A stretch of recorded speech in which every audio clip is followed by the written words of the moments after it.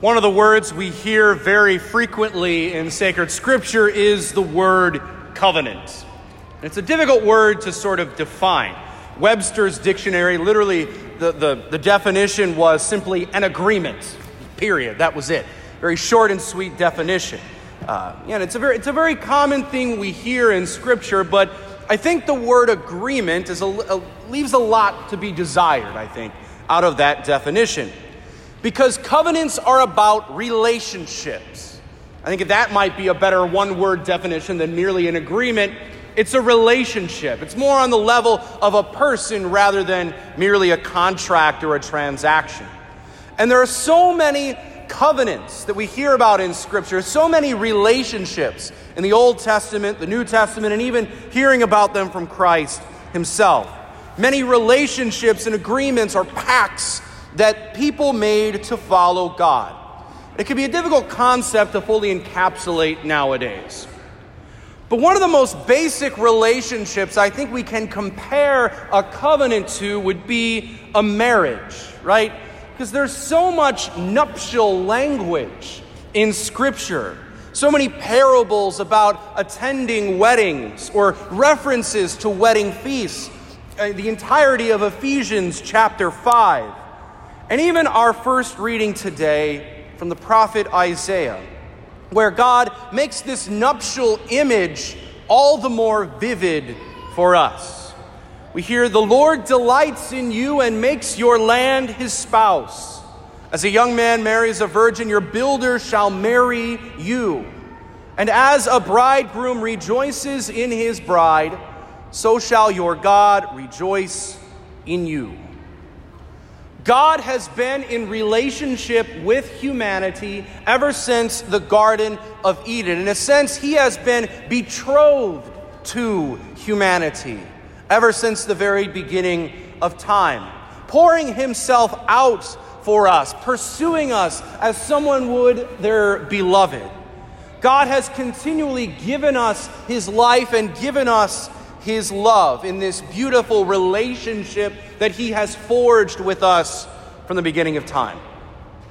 The problem, though, is that from the very beginning of time, humanity has been unfaithful to that relationship, to that covenant, unfaithful to that covenant, unfaithful to that marriage of sorts that we have with God, sort of like an unfaithful spouse. And even in the Old Testament, there's the example of the prophet Hosea, that God tells him to take Gomer as his wife, knowing full well that she would be unfaithful to him.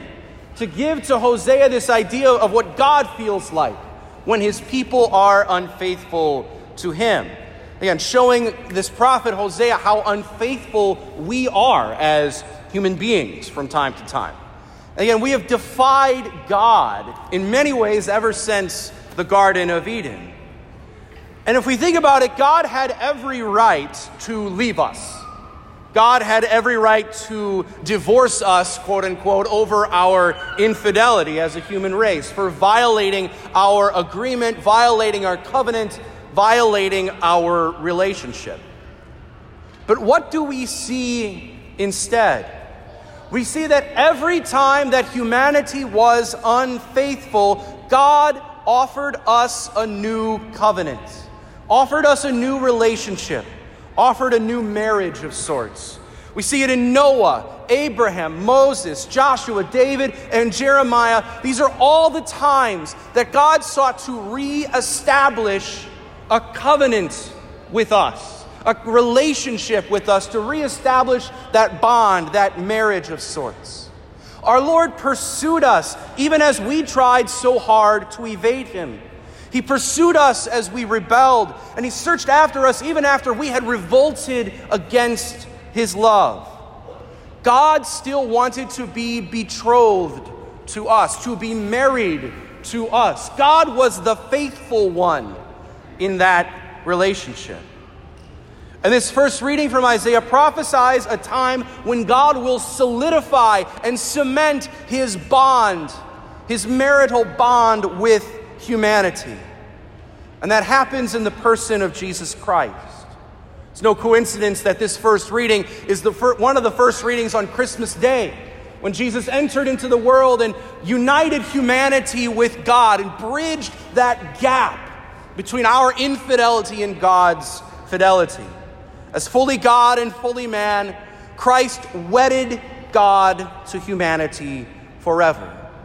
And as the words of Isaiah so beautifully said, God delighted in humanity more than he ever did before when Christ entered into the world. Because Christ established a new covenant with us, a new relationship between us and God. We were wedded to God more powerfully, more profoundly than ever before, and than all of those previous times. The covenant was elevated and strengthened and deepened our bond with God. So it makes sense that Christ's first miracle, the very beginning of his public ministry on this earth, would occur at a wedding, changing water into wine, elevating something to a higher state, because everybody agrees that wine is always better than water. If we think about it, though, water was representative of all of those previous covenants that God had entered into with humanity. We even hear the detail that the water was there for Jewish ceremonial washings. Again, representing all of those previous rituals, all of those previous covenants that God had entered into with humanity.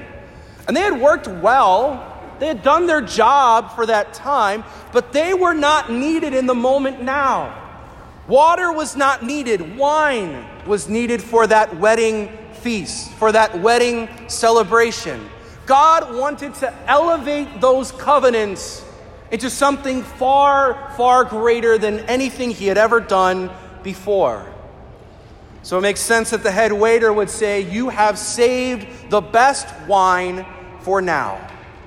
God saved his best covenant, his best relationship, for the one that would be forged with Jesus Christ and us.